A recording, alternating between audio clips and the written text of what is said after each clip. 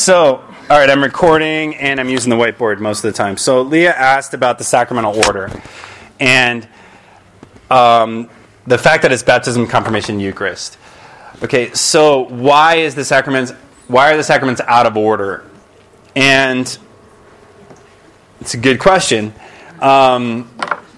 So in the Eastern Church, for example, in the Eastern practice, even today, the three sacraments of initiation are held together. Which means a child is baptized, and in our rite of baptism, the child is baptized and we put chrism on their forehead, but it's not confirmation. Okay? In the Eastern practice, the child is baptized, chrism goes on the forehead, it is confirmation, and they put a drop of the precious blood on the child's tongue. So they receive all three sacraments of initiation at the same time. All right? In our practice, baptism and confirmation became separate.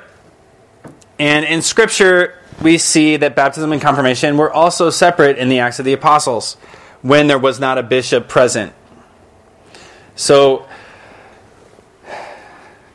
it's discovered that there are these Samaritans who have been baptized, but they have not yet received the Holy Spirit. I think it's in Acts of the Apostles chapter 8. And so they send for Peter and John, who come and they lay hands on them so that they receive the Holy Spirit. And so the baptism and confirmation are separate where there's a bishop not present. Okay, because the bishop is the proper minister of the sacrament of confirmation. Okay, in our practice, a priest can administer confirmation in the event of somebody coming into the church for the first time. But it's actually our practice that if you were baptized a Catholic and then never confirmed and you come to RCIA, you get confirmed by the bishop. Or there has to be a special permission given to the priest to do the confirmation. Because the bishop is the proper minister of confirmation, right? The bishop is the shepherd of everybody in the diocese. My job is to be a collaborator with the bishop because he can't be everywhere at the same time. So what happened was Pius X, right? Pius X, this is the Holy Father, and there's this time of Jansenism in the church where everybody thinks that they're too sinful to go to communion because Jansenism is also informed by Pelagianism. Pelagianism says that we can merit on our own, so nobody's ever good enough so that they never go to communion. So in order to emphasize the importance of going to communion for the entire church, Pius X lowers the age of receiving communion to the age of reason, which is 7. Prior to this, people received confirmation and then Holy Communion was received after they were confirmed. And so what happened was reception of Holy Communion gets made earlier at the age of reason, but confirmation sort of stays where it was. So if you go to Lisieux, how many of you have been to Lisieux? Right? And you go to the museum, to St. Teresa's house, you see her first communion dress. You're like, man, she was a big second grader.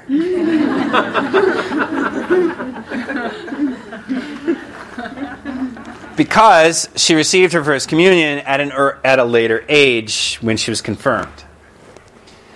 And so when we lowered the Eucharist to the age of 7, we left confirmation where it was. And then the church left it up to each bishop's conference when they would establish the age for confirmation.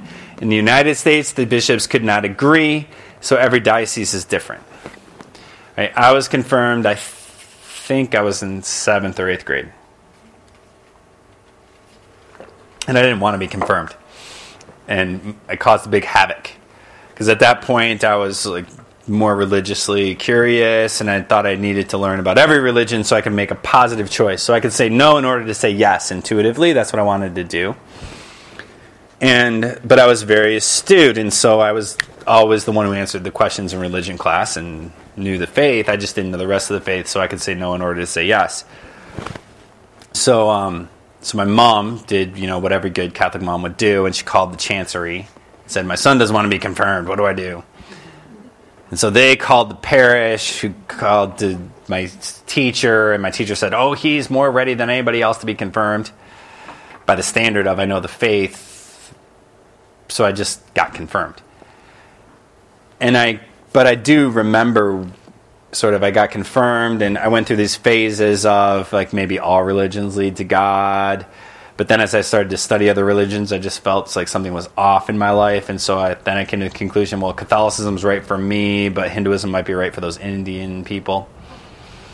And then it wasn't really until I got to college that I started to study the faith and realized, okay, this is true.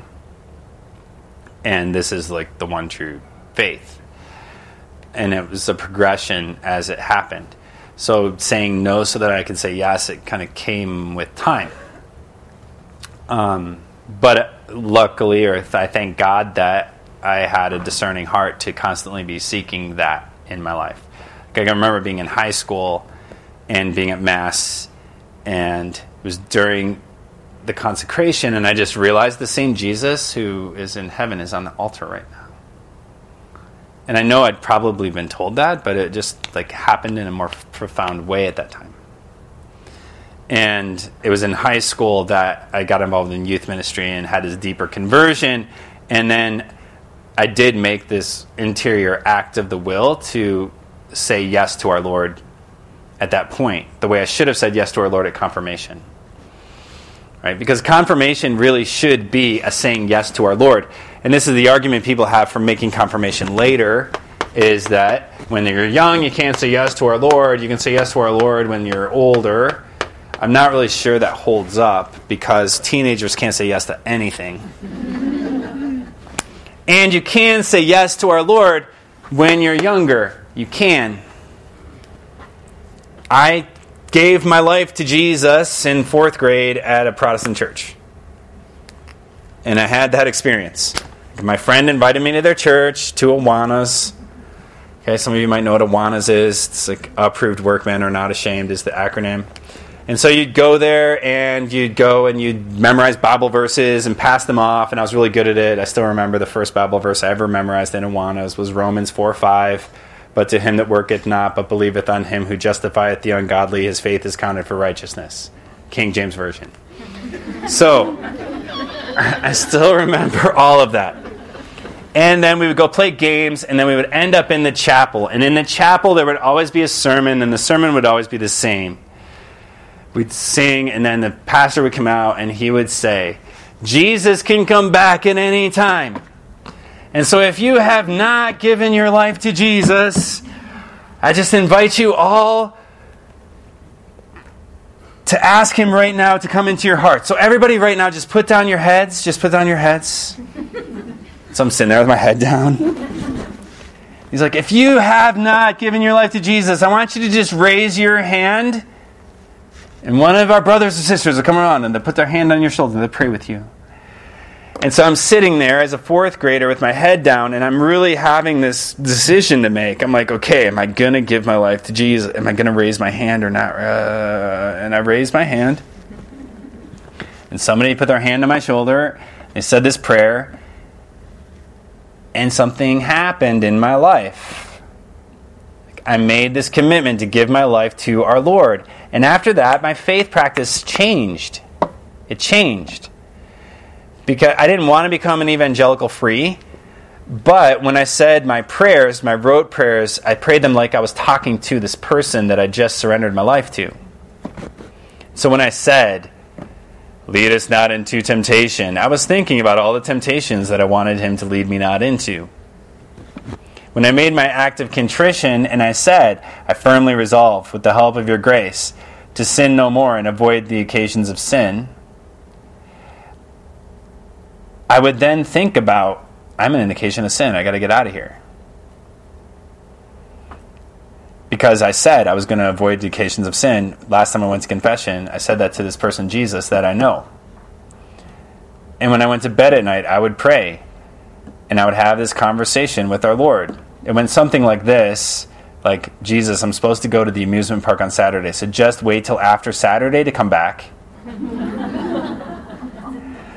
Because I spent a lot of time in anxiety about that, actually, when I was younger. So it was the 4th grader prayer, but I was praying like I was talking to a person. So it is possible for a kid in 4th or 5th grade to surrender their life to our Lord, to make a decision for Christ. And in fact, as our fifth graders are going up in front of the bishop who puts his hand on them, they should have that same kind of feeling of, oh, okay, like today's the day I'm entrusting my life to our Lord and His church. The same thing that I went through interiorly when I was like, am I going to raise my hand? Our kids should have that kind of experience. So when the bishop lays his hands on their head and anoints them with the holy oil and calls them by a new name, they experience it as a new beginning. Right? And it's not like we only need to experience it as just a feeling. That's not what I'm saying, but I'm saying that like what we do externally should have an impact interiorly. And it should be an act of faith. And not simply something that they do because it's part of the school curriculum. And we can inform that. We can teach them and lead them there so that they have that experience of giving their life to our Lord. And what is it going to mean? It means like you say no to all these things so that you can say yes to our Lord because He loves you and He came into your life to change everything. It's the role of preaching the kerygma in class. And Pope Francis has said, like, the first proclamation of Christ's saving love must be on the lips of every catechist in every class over and over and over again. Jesus Christ loves you. He died on the cross to save you. He walks beside you to lead you and guide you. Like every single day. And I hope I've been trying to model that as I've been teaching this class, that we have to proclaim that proclamation of Christ's love in everything that we teach. The rest of the catechesis and doctrine and everything else, we teach that, but we teach that within the context of this proclamation of Christ's saving love. And so it is possible for a young kid to turn their life over to Jesus in confirmation class. I'll get to it in just a second. And so we have it in 5th grade.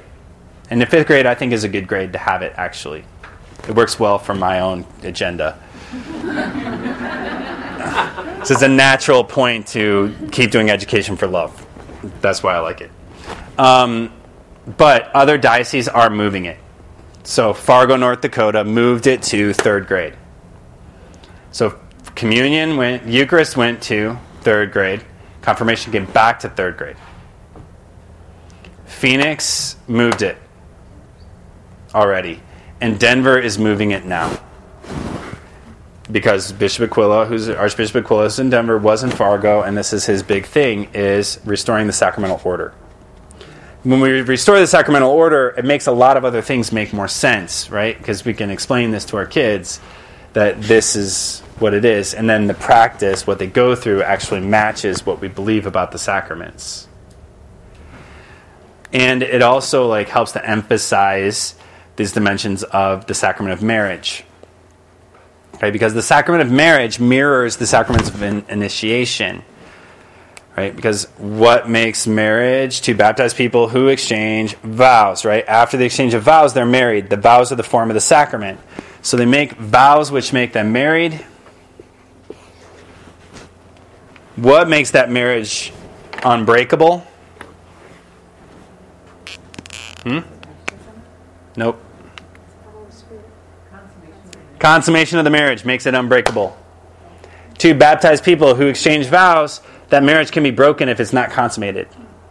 The Holy Father can break it. He can dissolve it. But consummation of the marriage, or one flesh union, makes it unbreakable.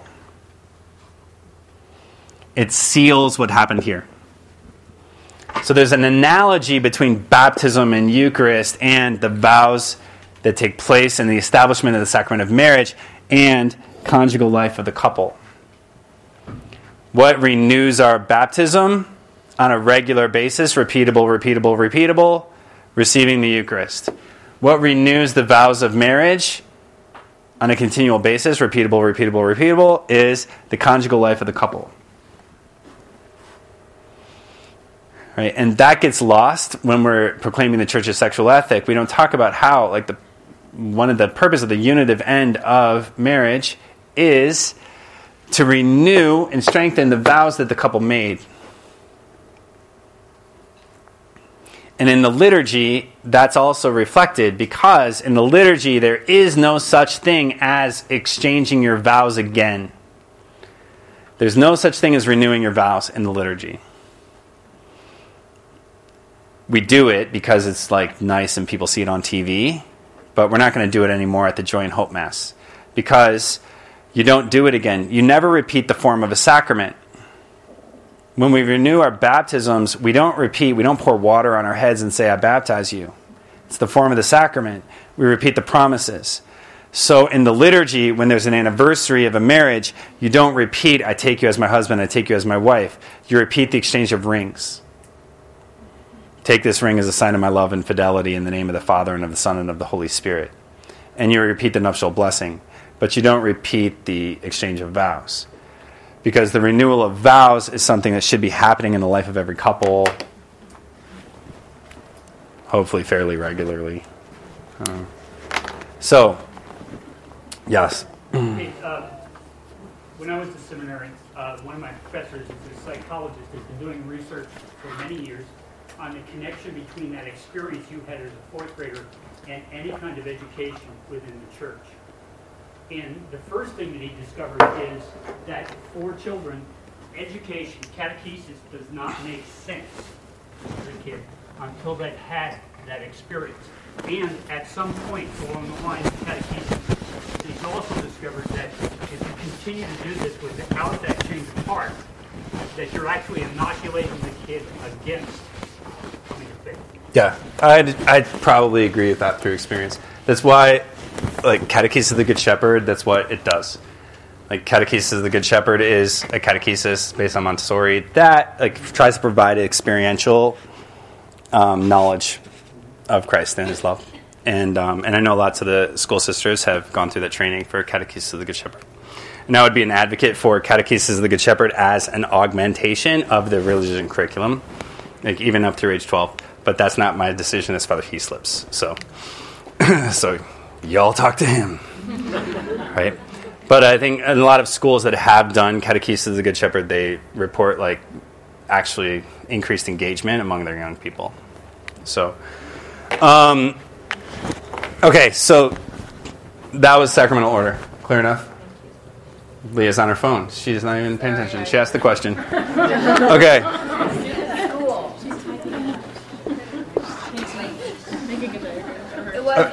Okay, so going back to this plan for redemption. God created the world and everything was good. Then something happened. It caused a distortion. Then something else happened so that we could grow in clarity and eventually get to heaven. Okay, so we've gone through this period, how things are supposed to be. We've talked about distortion and how it manifests. We've talked about like we're redeemed in Christ and gaining purity of heart. But how do we move from here to here? Because for many people, like their question is always, well, how do I do that? Because when we look at our own lives and we try to fit ourselves into the narrative of salvation, we often find ourselves just kind of oscillating right here. You know, some days I'm distorted, some days I'm doing pretty good, then I'm distorted. We just find ourselves oscillating between distortion and clarity. So how do we move there? And really, we move there the same way that history reveals. We move there by going through the cross. Okay, by going through the cross. And going through the cross is not easy. It's not like, oh, you just go through the cross. There you go. Because there's a certain way of understanding human suffering that helps us to recognize the role of redemptive suffering and when suffering is redemptive. Okay, not all suffering has the effect of being redemptive. Some suffering has the effect of making me think God hates me. Probably a lot of our suffering has the effect of making me think God hates me. And so for suffering to be redemptive, it has to be the suffering that Christ suffered. And we have to suffer like Christ and in imitation of Christ. So what does that mean? We'll start by giving a broad definition of suffering. Okay, so broad definition of suffering. We can say that suffering is simply pain. But not all pain is experienced as suffering. So, for example, if I was a football player for the Nebraska Cornhuskers, part of my life would be to run stadium drills. And there would be a lot of pain involved. But if I ask that football player if he experiences that as suffering, he would probably say no.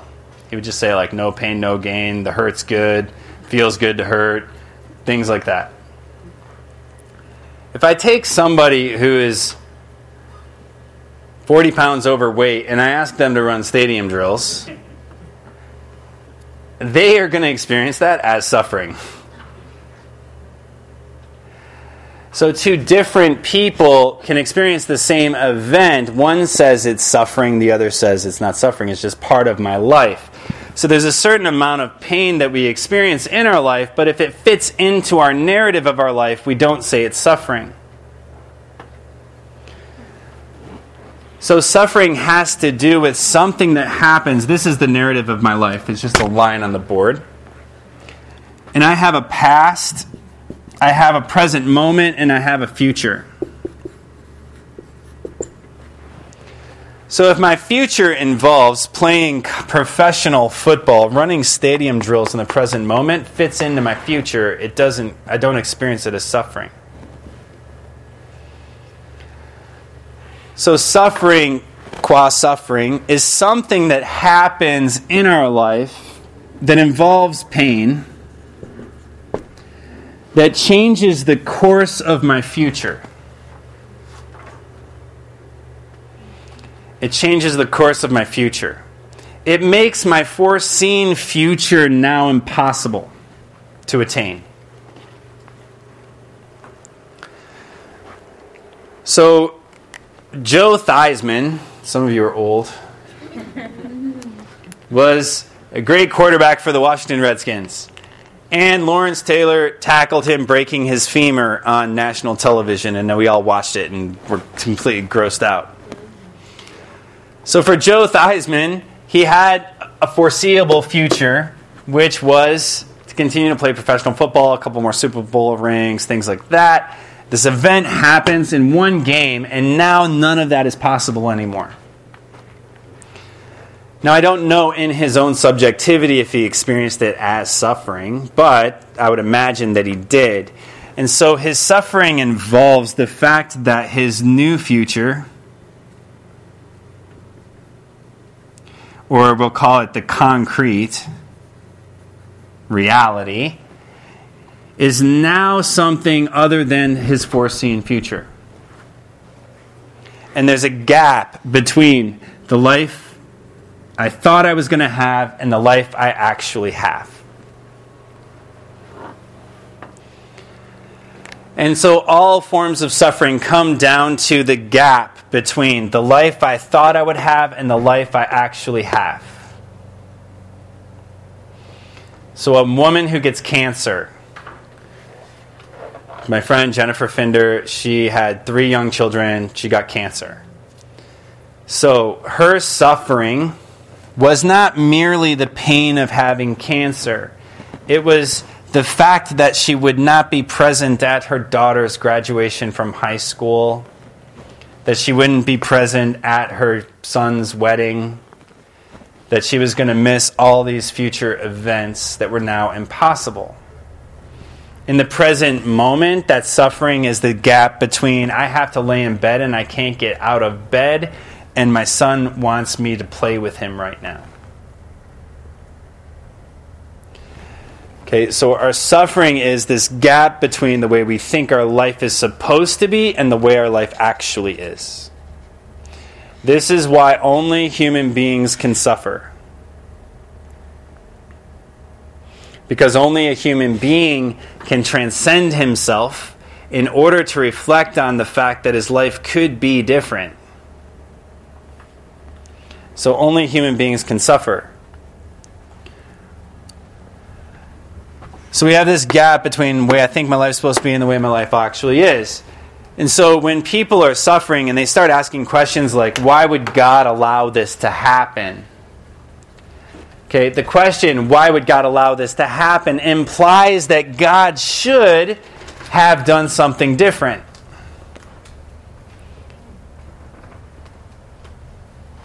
It's based on the premise that God would, if He could, remove all suffering from the world.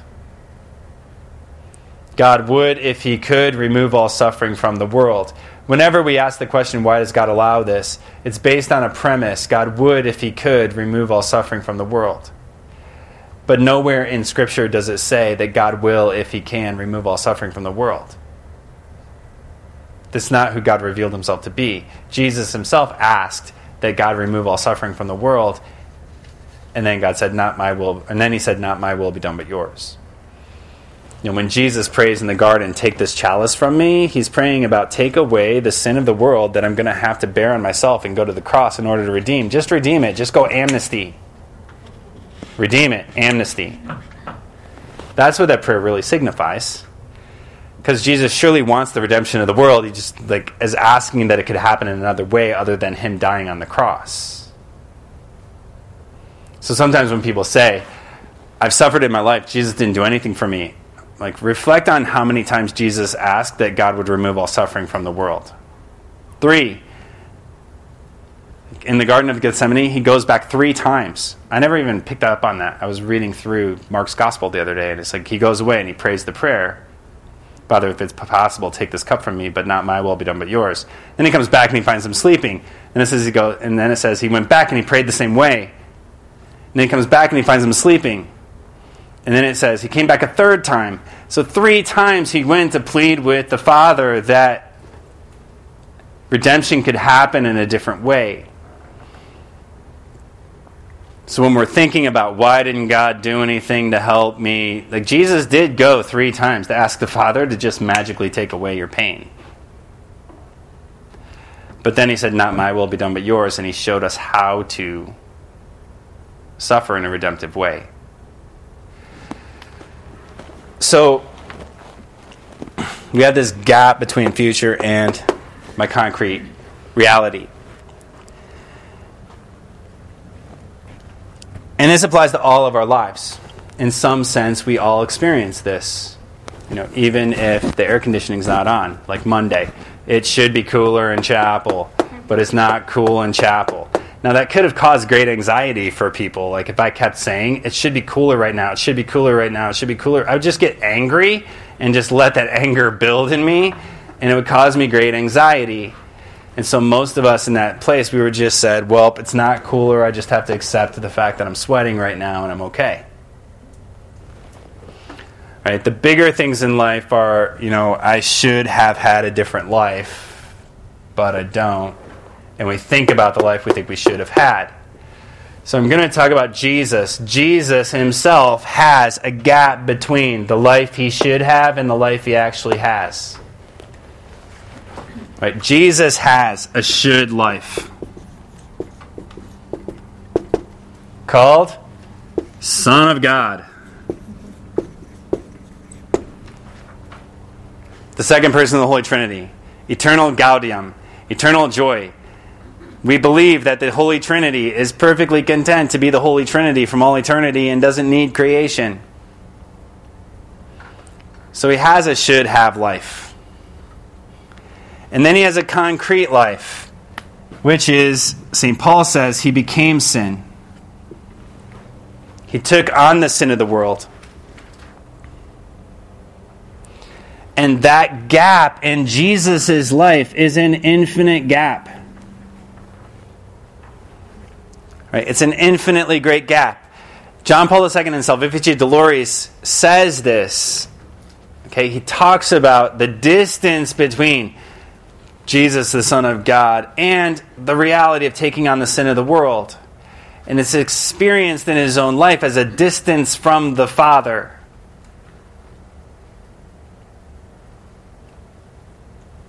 When He prays Psalm 22, my God, Why have you forsaken me?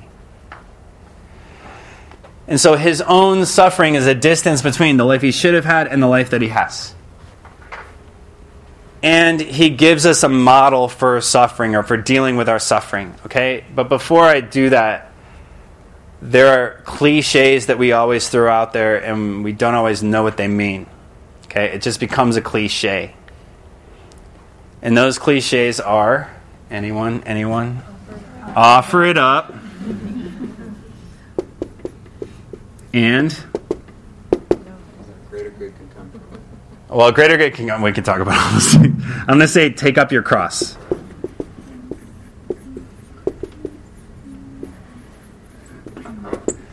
Or we could call this like, suck it down. Right? Suffer through it.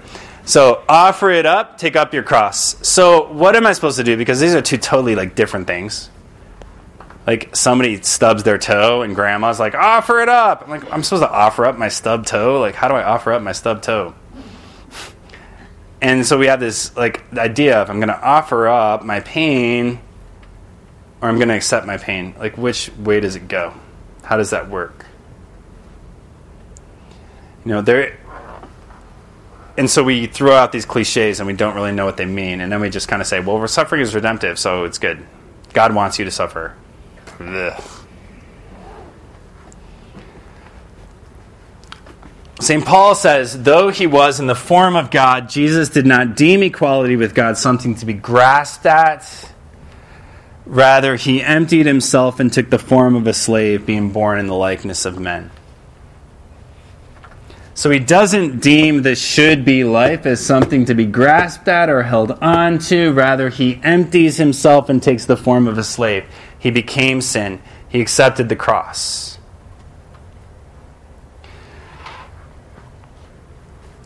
And so in the midst of our own human suffering, there is this dimension of offering up. But what I'm offering up is the possible future that I wanted for myself.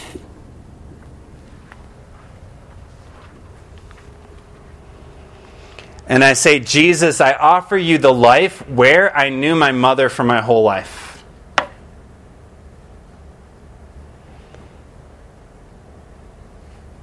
For Jennifer's situation, Jesus, I offer you the life where I get to see my daughter graduate from high school.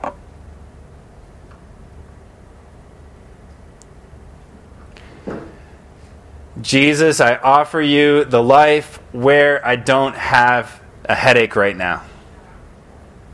It's more simple form.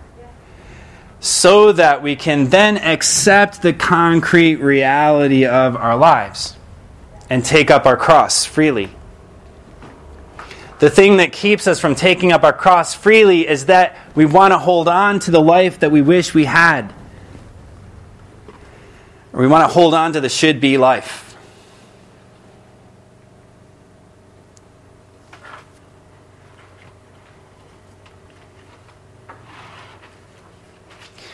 And holding on to the should-be life is not entrusting my life to God. Right? Holding on to the should-be life is making myself God. Because it's based on this premise that God would, if he could, have done something different, and he should have done something different. So God doesn't know what he's doing, I know what I'm doing.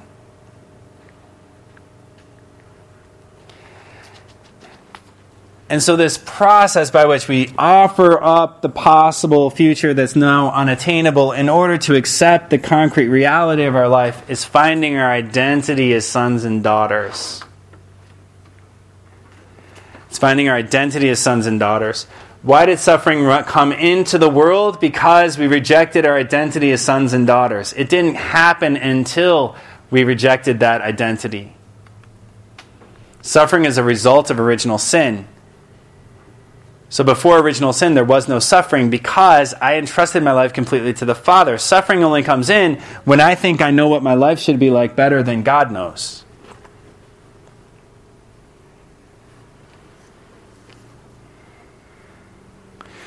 And so suffering in imitation of Christ means that I offer up the possible future, whatever is causing me conflict, in order to accept the concrete reality of my life. Because when I do so, this holding on to the possible future actually becomes like a barrier, an impediment to receiving grace. And so offering that up, Lord Jesus, I offer you the life where I knew my mom, it opens up this space for Christ to enter into the concrete reality of my life that I don't like very much so that he can transform it and bring it to something better.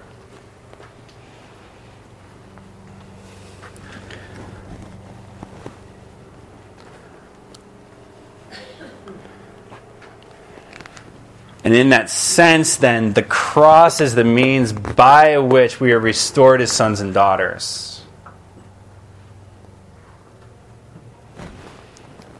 It's that experience of human suffering that's the means by which we are restored as sons and daughters.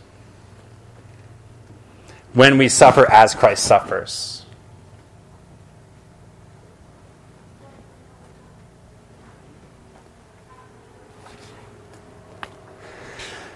So, when I was depressed,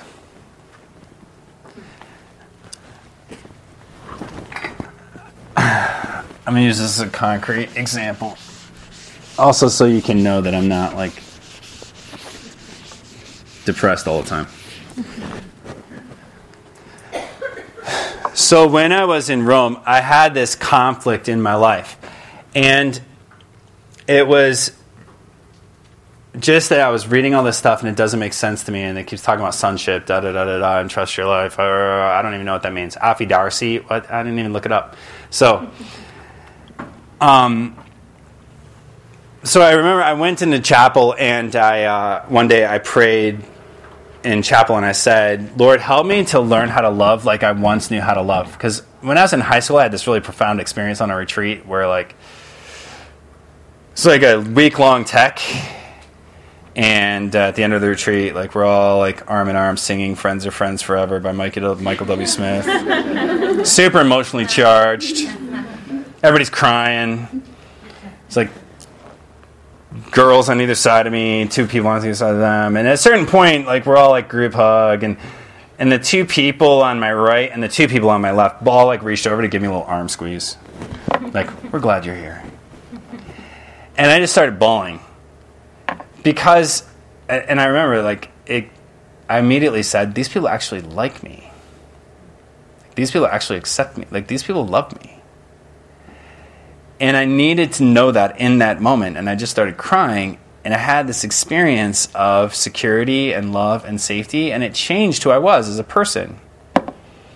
Because then, even though I was in a school full of people who didn't really like me very much, like I had friends at church that I knew I could count on, and they were extremely faithful. And I stayed faithful because of my relationship with them. Anytime I had an opportunity to get in trouble at a party or elsewise, I would think about, well, I can't do this because I have this bond with my friends. And our Lord worked through that. But somewhere along the line, I became hardened to that, and I didn't see that, and I didn't experience that joy. And no matter how much I had studied in the seminary, and I'd been a priest for about 5 years, 6 years, 7 years at the time, I didn't experience that joy. And that's what I went into chapel, and I asked our Lord to help me do. And so I got a really good Jesuit spiritual director who had me start to pray through, like, ask Jesus what he remembers about your dad dying. Ask Jesus what he remembers about these events in my life. Those things that happen that cause a distortion. And I started to see those things through our Lord's lens, and it started to loosen some things up in my spiritual life. And I started realizing the guilt I was carrying around that wasn't really mine to be carrying around. And then one day I was in chapel, and I was praying over Mary and John at the foot of the cross, and Jesus says to John, "Behold your mother." And I got stuck there for a few days. Just behold your mother, behold your mother, behold your mother. And I just got stuck there. And then I had a memory of being about, being about 10, I think. And this lady came over to the house who sells Mary Kay Cosmetics, and she comes over, and she's talking to my mom upstairs, and I hear her voice, and I have all these emotions. My heart starts stirring, and I didn't know what I was feeling. I was just feeling this emotional response to this woman's voice. And then she left, and I went upstairs and asked my stepmom, am I supposed to know her? And she said no. That was her gut reaction, no. And all growing up, from that point forward, I believed that the story of my life was my mom was sick, I lived with my dad, then my stepmom came, and I lived with her. I thought that was my story. And this lady that came over to the house, I thought she was just a friend of the family that I wasn't supposed to know. That was the story of my life. So it was like my perceived life. But then all these like mosaic pieces started to fall into place when this came to me in prayer, and a lot of conversations that I had just forgotten about or ignored. And I realized that like this lady who I wasn't supposed to know, I also was at a party at her house when I was in high school, and she pulled out this little kid underwear that had a poem about me written on them that somebody wrote when I was getting potty trained, and she still had them at her house. And this was just extremely confusing to me because I wasn't supposed to know this lady.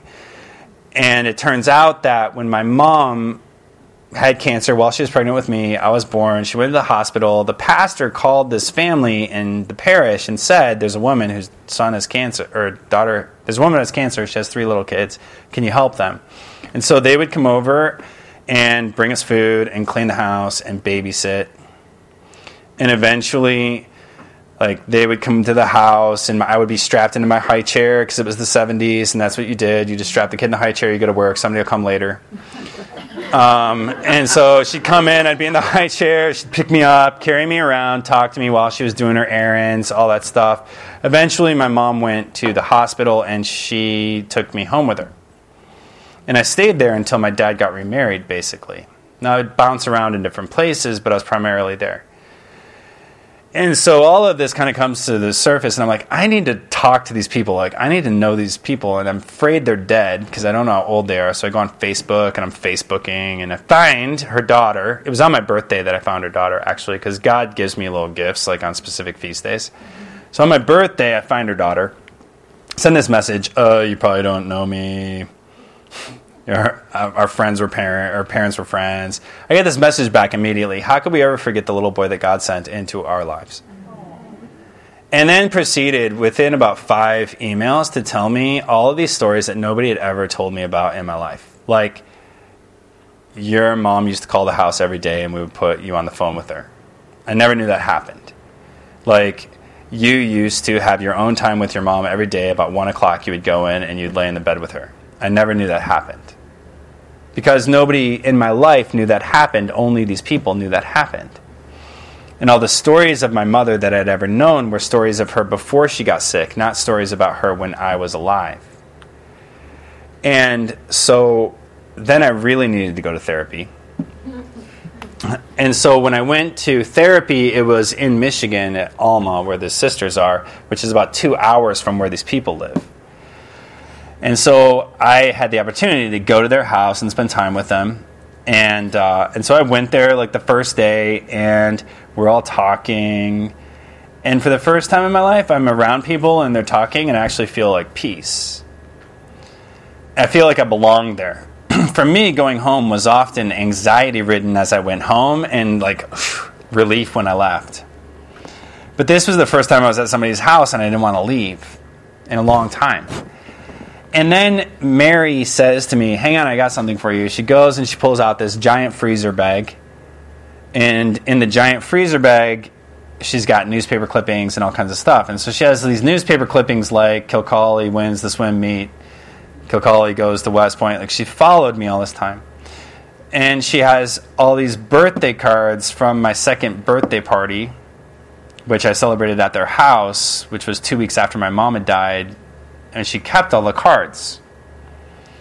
And she had a card that the hospital chaplain wrote for my parents after my mom died, kind of a narrative, poetic, and reflection on the love between my mother and my father, that my dad just kind of gave to her and just said, here.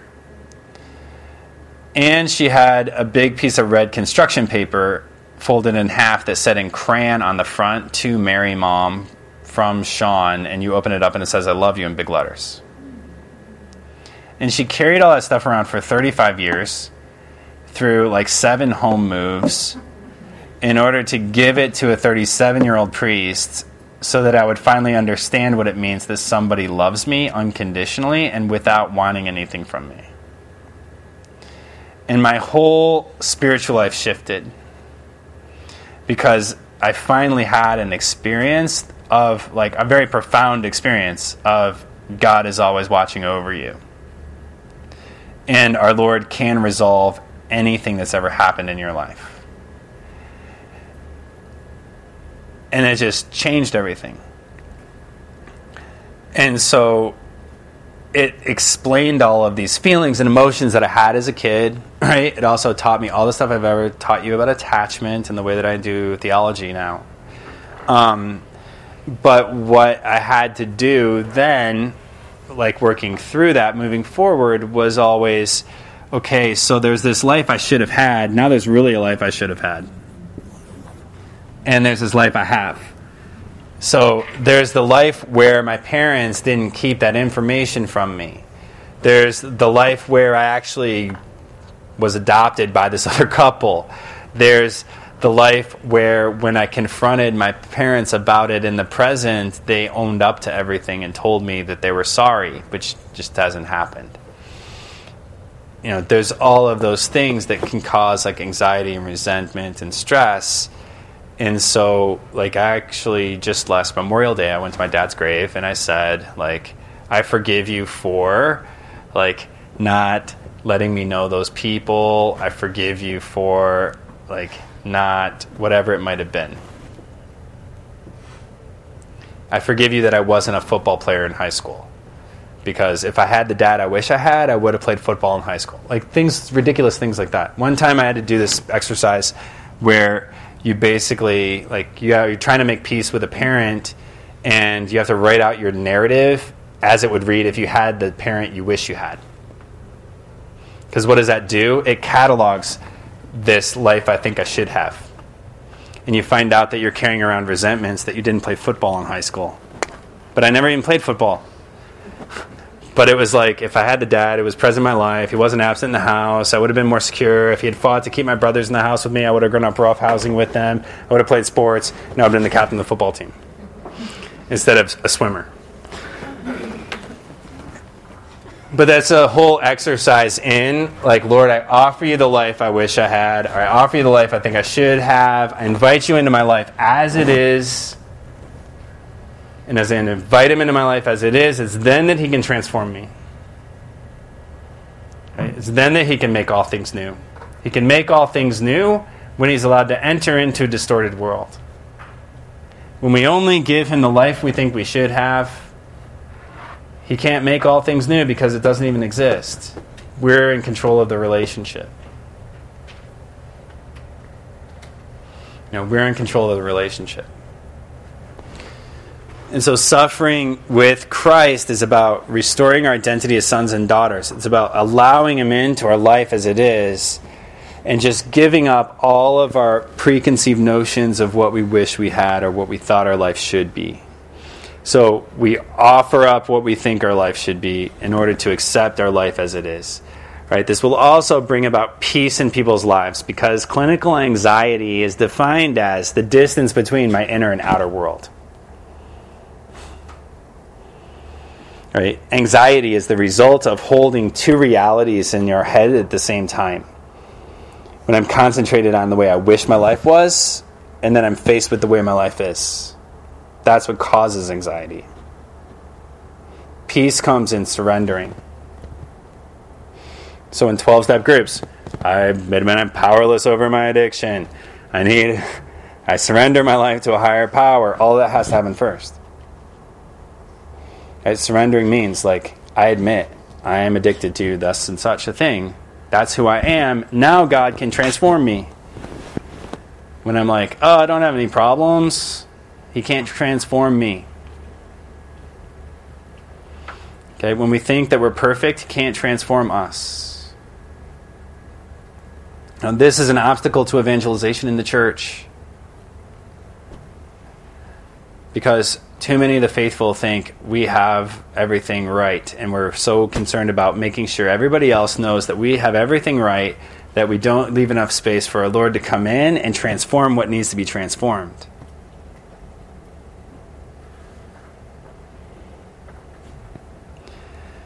I often talk to parents, and they're like, my child, I don't know what's wrong with them. They're running around, they're doing all this stuff. Well, what's your family like? Oh, we're perfect. Nobody's perfect. None of us were raised by Jesus. None of us were raised by Mary and Joseph. And we all have like those hurts in our life, and our Lord wants to transform them. And that's what he wants to do. That's how we're renewed, and that's how we become his sons and daughters.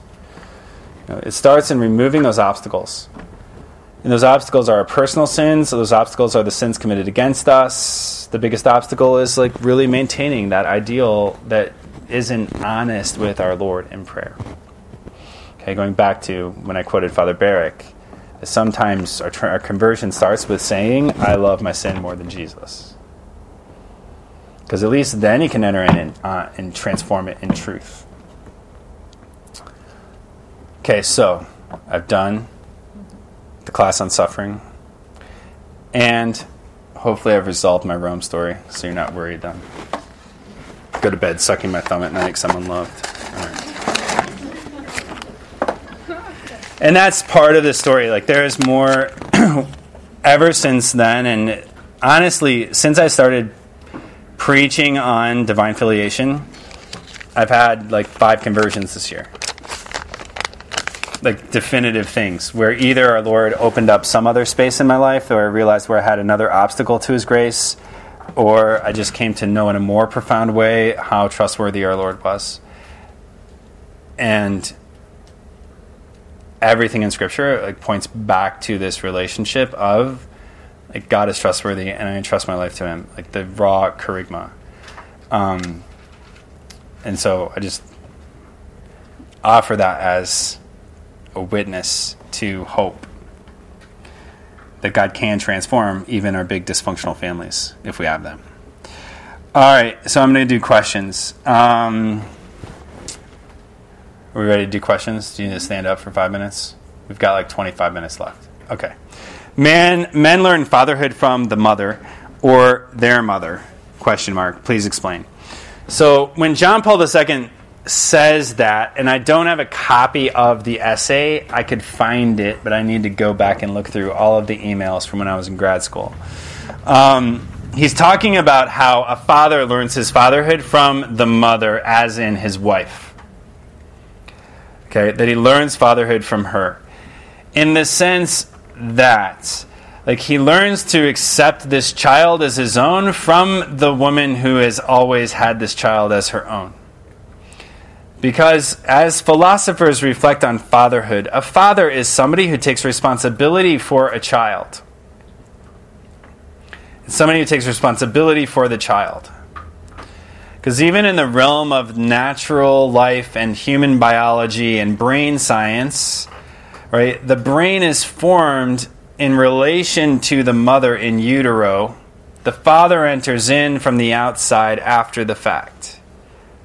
So the father, the necessity of the father who raises the child being the natural father of the child is not as grave as the necessity of the mother of the child being the person who raises the child.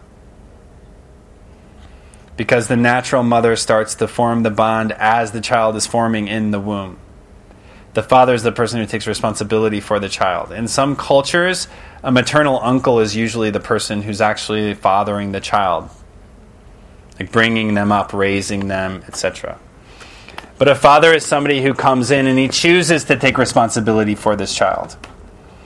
And he chooses that child and accepts them. Right? They're chosen and accepted.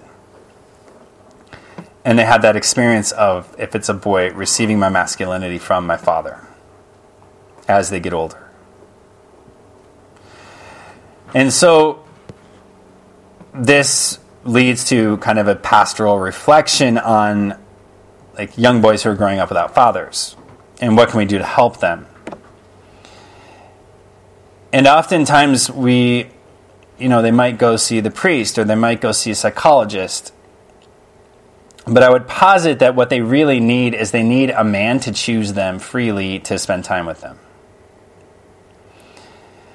Because a child who gets to go spend time with his psychologist every week understands that that's a relationship of constraint and not freedom. Like, the psychologist has to spend time with me. It's his job. My parents are paying him to spend time with me. Or the priest has to spend time with me. He's a priest. Like, he has to do it. It's different than, like, a neighbor who just decides to, hey, I'm going to start spending time with this kid. And he chooses him. And he notices this person is sacrificing his time for me. And when my brother lived with the Rons, like, he eventually realized that they chose him and they weren't doing it out of constraint. But his first response, like I talked about in my homily the other day, was they're just pitying me. They're doing it out of constraint. They have to. Sister? What about like the Big Brothers Big Sisters program where, and a lot of times it'll be a college student and they'll be around for maybe 1 year, maybe 2, but it's not going to be for a long term, but at least there's somebody there. Yeah, I would say there's somebody there, but what we should be striving for is a permanent person who's going to be there. And there are people, just nobody's ever proposed it to them. Like, there are good men. Like, if that man is you, really want to be that man, they would go to their pastors and say, Father, if there are any young kids who just need, like, a male role model in their life, I'm your dude. If they really want to be that man, if they're really about strong fatherhood. And it's not necessarily the charisma of that man as you, but eventually, like, what we receive has to be transformed into action. And I just don't know that it's ever occurred to somebody that, hey, I could just ask, like, these are some really strong fathers in the parish, and this kid needs a father figure, and I'm going to find out, like, who will be the father for this kid. And he might just be somebody who hangs out with him or takes him fishing or something like that. But just periodically does that. But he has to do it not out of constraint, but out of choice. He has to see it as his apostolate.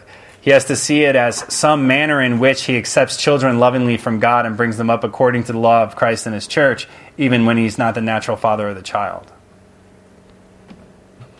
It's an outpouring. It's spiritual fatherhood that is always part of natural fatherhood. So when it says that men learn fatherhood from the mother, like, that's really what he's getting at. It's about, like, how I come to know myself in relation to the other person. So in the Wednesday audiences, when John Paul II talks about how we come to know our masculinity in the midst of the union between man and woman, so also a father comes to know his fatherhood in relation to the mother of this child, who is different from him but similar to him. And because a father really is a different relationship than a mother. And we talked about yesterday how a father kind of always is sort of bridging the gap between the child and society. And a father is somebody who always has their back. There's a great book, actually, it's written by a psychologist, but I like his categories. It's by David Stoop. It's called Making Peace with Your Father. And he talks about, like, different kinds of fatherhood. So he talks about the tenderness father, the authority father, the warrior protector, and the spiritual mentor.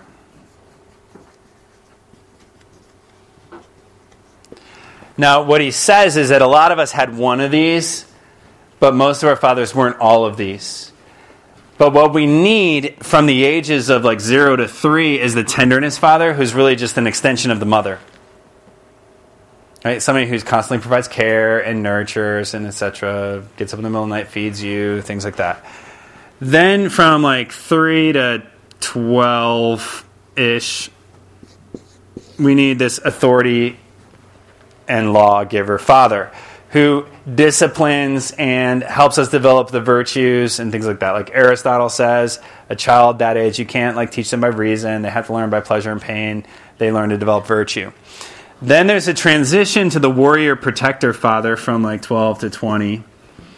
And this is somebody who both challenges that teenager, but the teenager always knows that he has their back. So it might be somebody that a teenager butts heads with, but yet when the teenager goes out in the world, he always knows his father's there for him. He always knows his father has his back. And then there's the transition to spiritual mentoring guide, which is somebody that you can always go to get advice, but you're kind of on your own, and you just keep coming back, and they give you wisdom and things like that.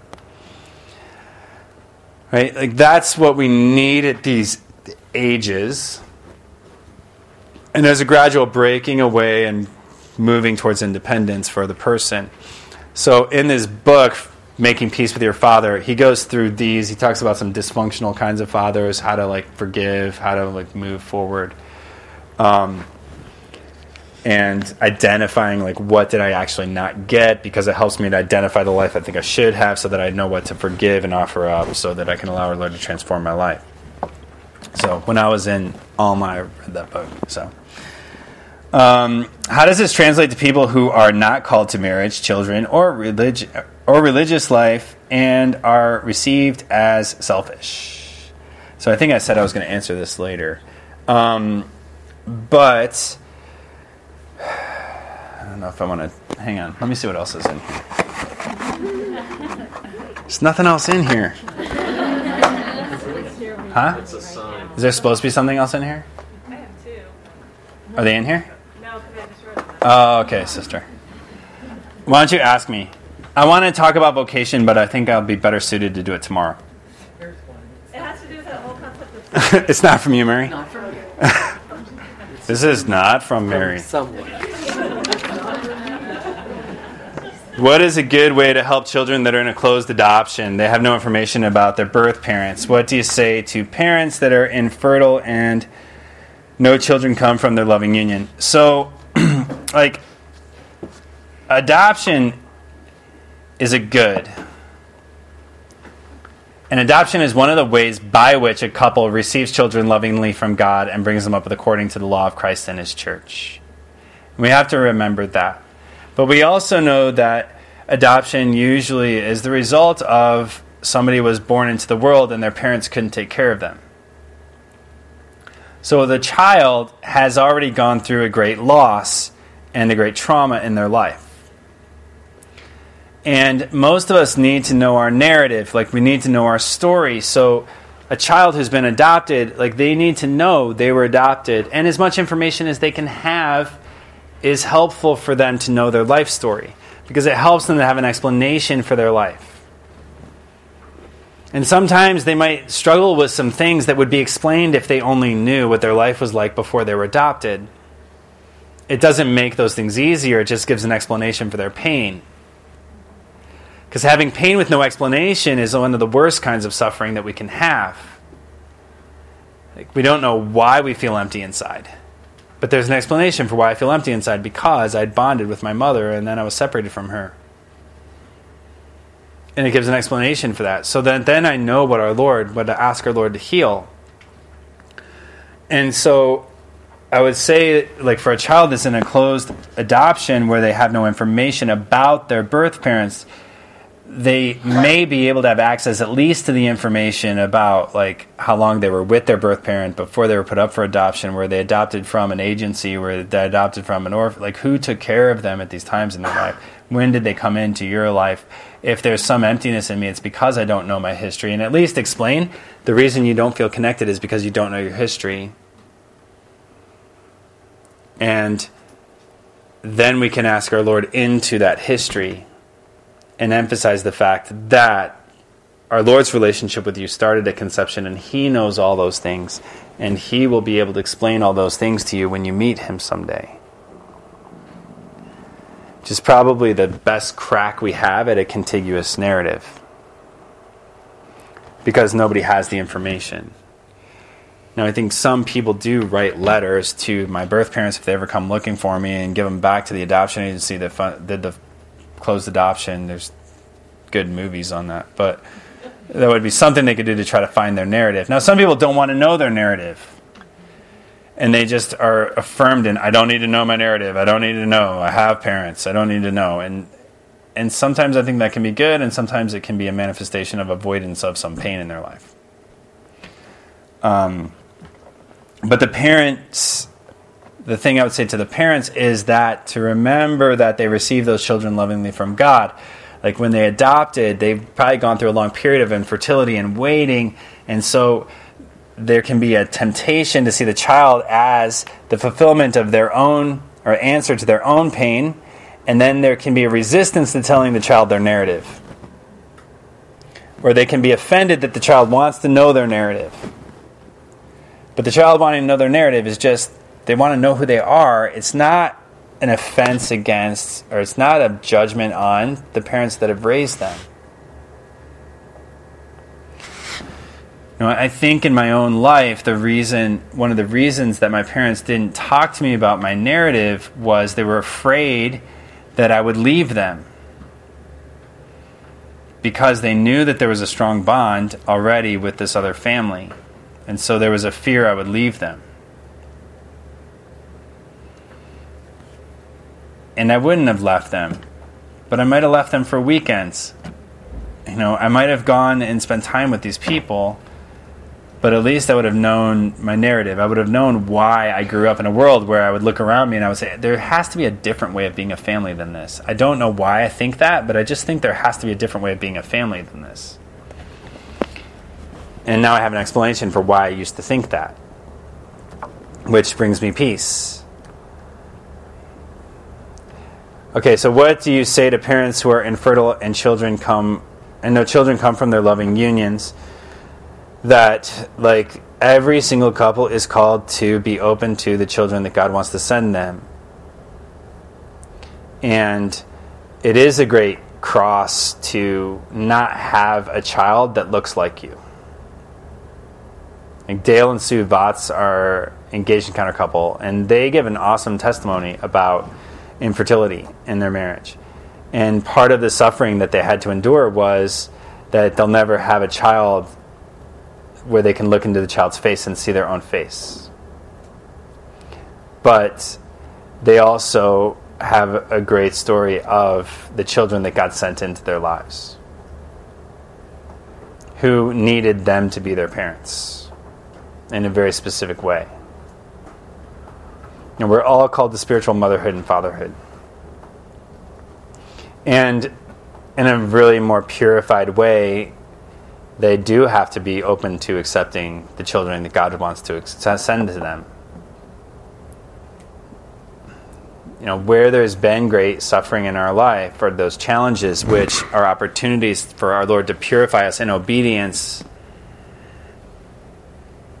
then we really end up in this position where we can become saints. And so that complete surrender comes more difficult. It comes by way of more difficulty. But the fruitfulness from it is something that brings great joy. So that's the best I can do here. Any other sister? Do you have questions? 10 minutes left. Okay. My question, kind of articulated.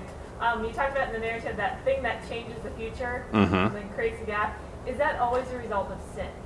I'm thinking that you gave the example of Jennifer Fender. She got cancer. Could you say God allowed it, God willed it? But then you talk about if you She just got cancer. So that can be a total... She just got cancer.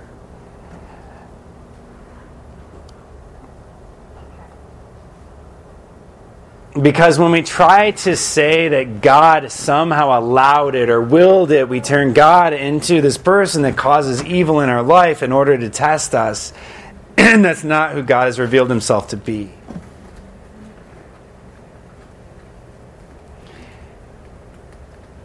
She just got cancer.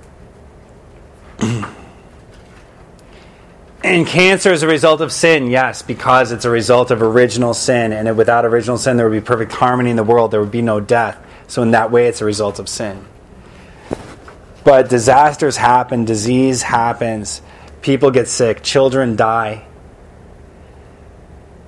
And if we try to go down the road of God allowed it to happen, or it's all part of God's will, or God is trying to prepare you for something, we turn God into this tyrant or manipulator of our lives. Ultimately, God has called us all to be His sons and daughters and to trust Him. And trying to explain away our pain is actually a manifestation that we don't trust Him. It's trying for us to come up with an explanation for something that's not explainable. Stanley Hauerwas says that suffering has no point, the same way that creation has no point. Like, why did God create the world? Well, there's not really, He just did it. And He manifests His glory, but we don't really think He was sitting up in the Trinity, with Himself in perfect gaudium and joy, and thought to Himself, hey, I think I'm going to create a world so that I can manipulate these people down there. Or I have a need to manifest my glory materially. He just did it. It's like this outpouring of love. And to try to make it specific will always kind of get us in trouble. And so the same thing with suffering. Suffering, when we try to give it a point, we end up going down that path of turning God into somebody that He hasn't revealed Himself to be.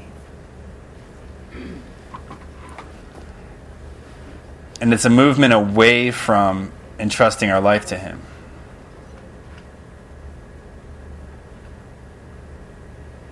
Sister? What about in the reading today, so Joseph is lying, and is that maybe because he's seeing it from after, but he's for the sake of saving lives, God brought here before you? Yes. So,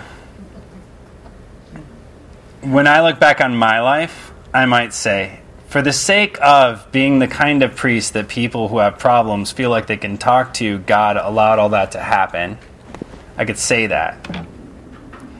Because it's what God's done with my life. And it's the fruitfulness of our Lord entering into my life. But if I say that God made all that happen just so that I could be the spiritual director of XYZ person, then our Lord has hurt me in a way that was deeply painful just so He can help somebody else. And so what does that say about Him?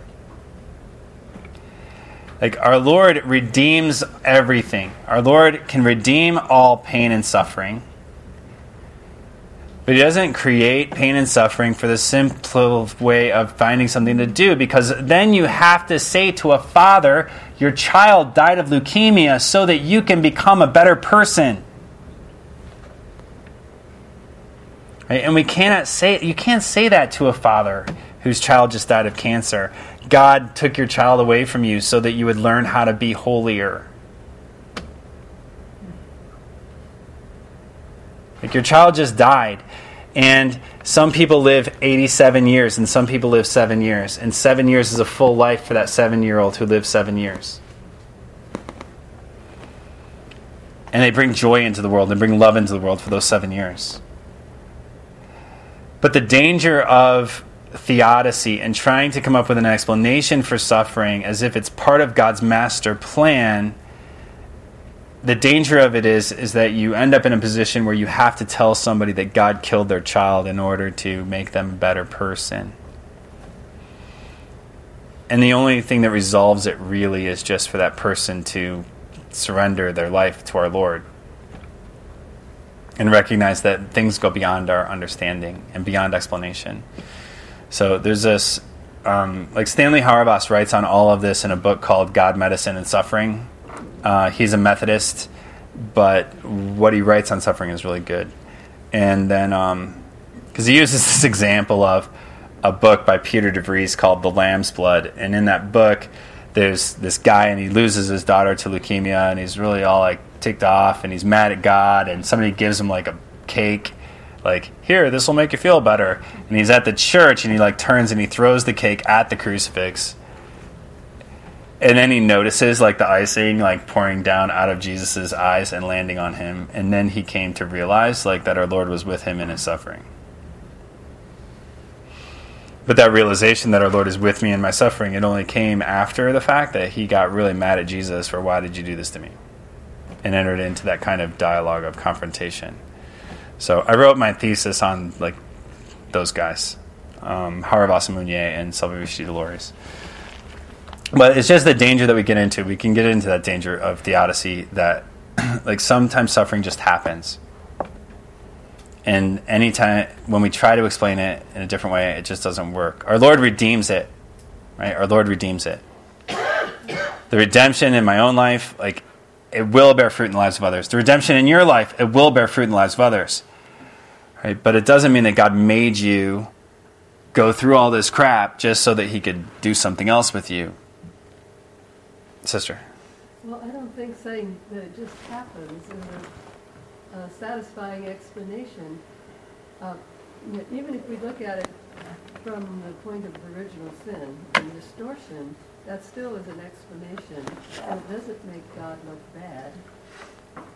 But I mean, I don't think you would say it just happens, because nothing just happens. So it happens without a point. Like it's not like God wills it to happen.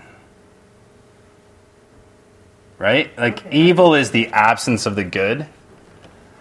And so when I say it just happens, what I mean is that to stay away from, God willed it to happen. I can accept that, but I can, if you say that just happens, then you can say, look at all of creation. You can't just say all of creation just happened. No, God did it, but we don't know why. Okay. God did it, but we don't know why. And we accept the fact that God did create, and we don't know why. And so in a similar manner, like, we can accept that there is suffering in the world, and we don't know why. And the only thing that we can do is surrender our life to our Lord. That's the only way to resolve it. Okay. Anybody else? Chris. Okay. How long is the theory of making peace with your father? Uh-huh. All right, so you have a family, and the father is still in a marriage with the mother. Yep. But then he has this ongoing extramarital affair on the side. Yep. That everybody knows about. Mm-hmm. How does that, all that fracturing of that feeling of sonship play into all that? For the child? And the child knows that his father's having an affair? Then what's the likelihood that the child thinks the father's trustworthy?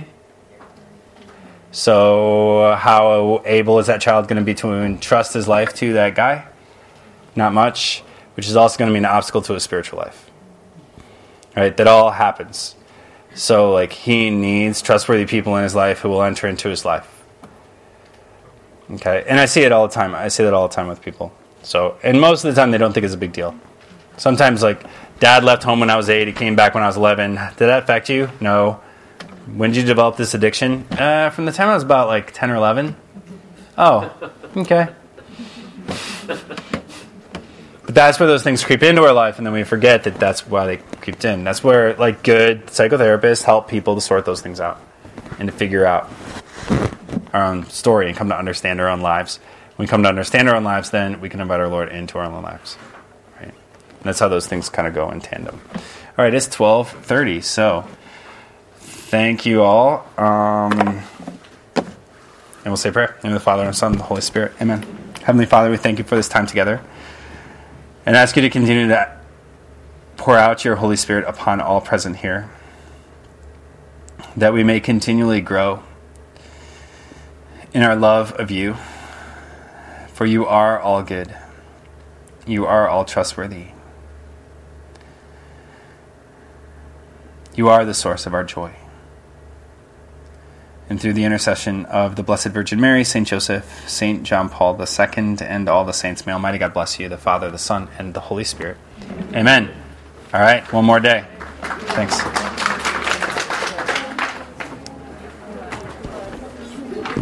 Again. fun.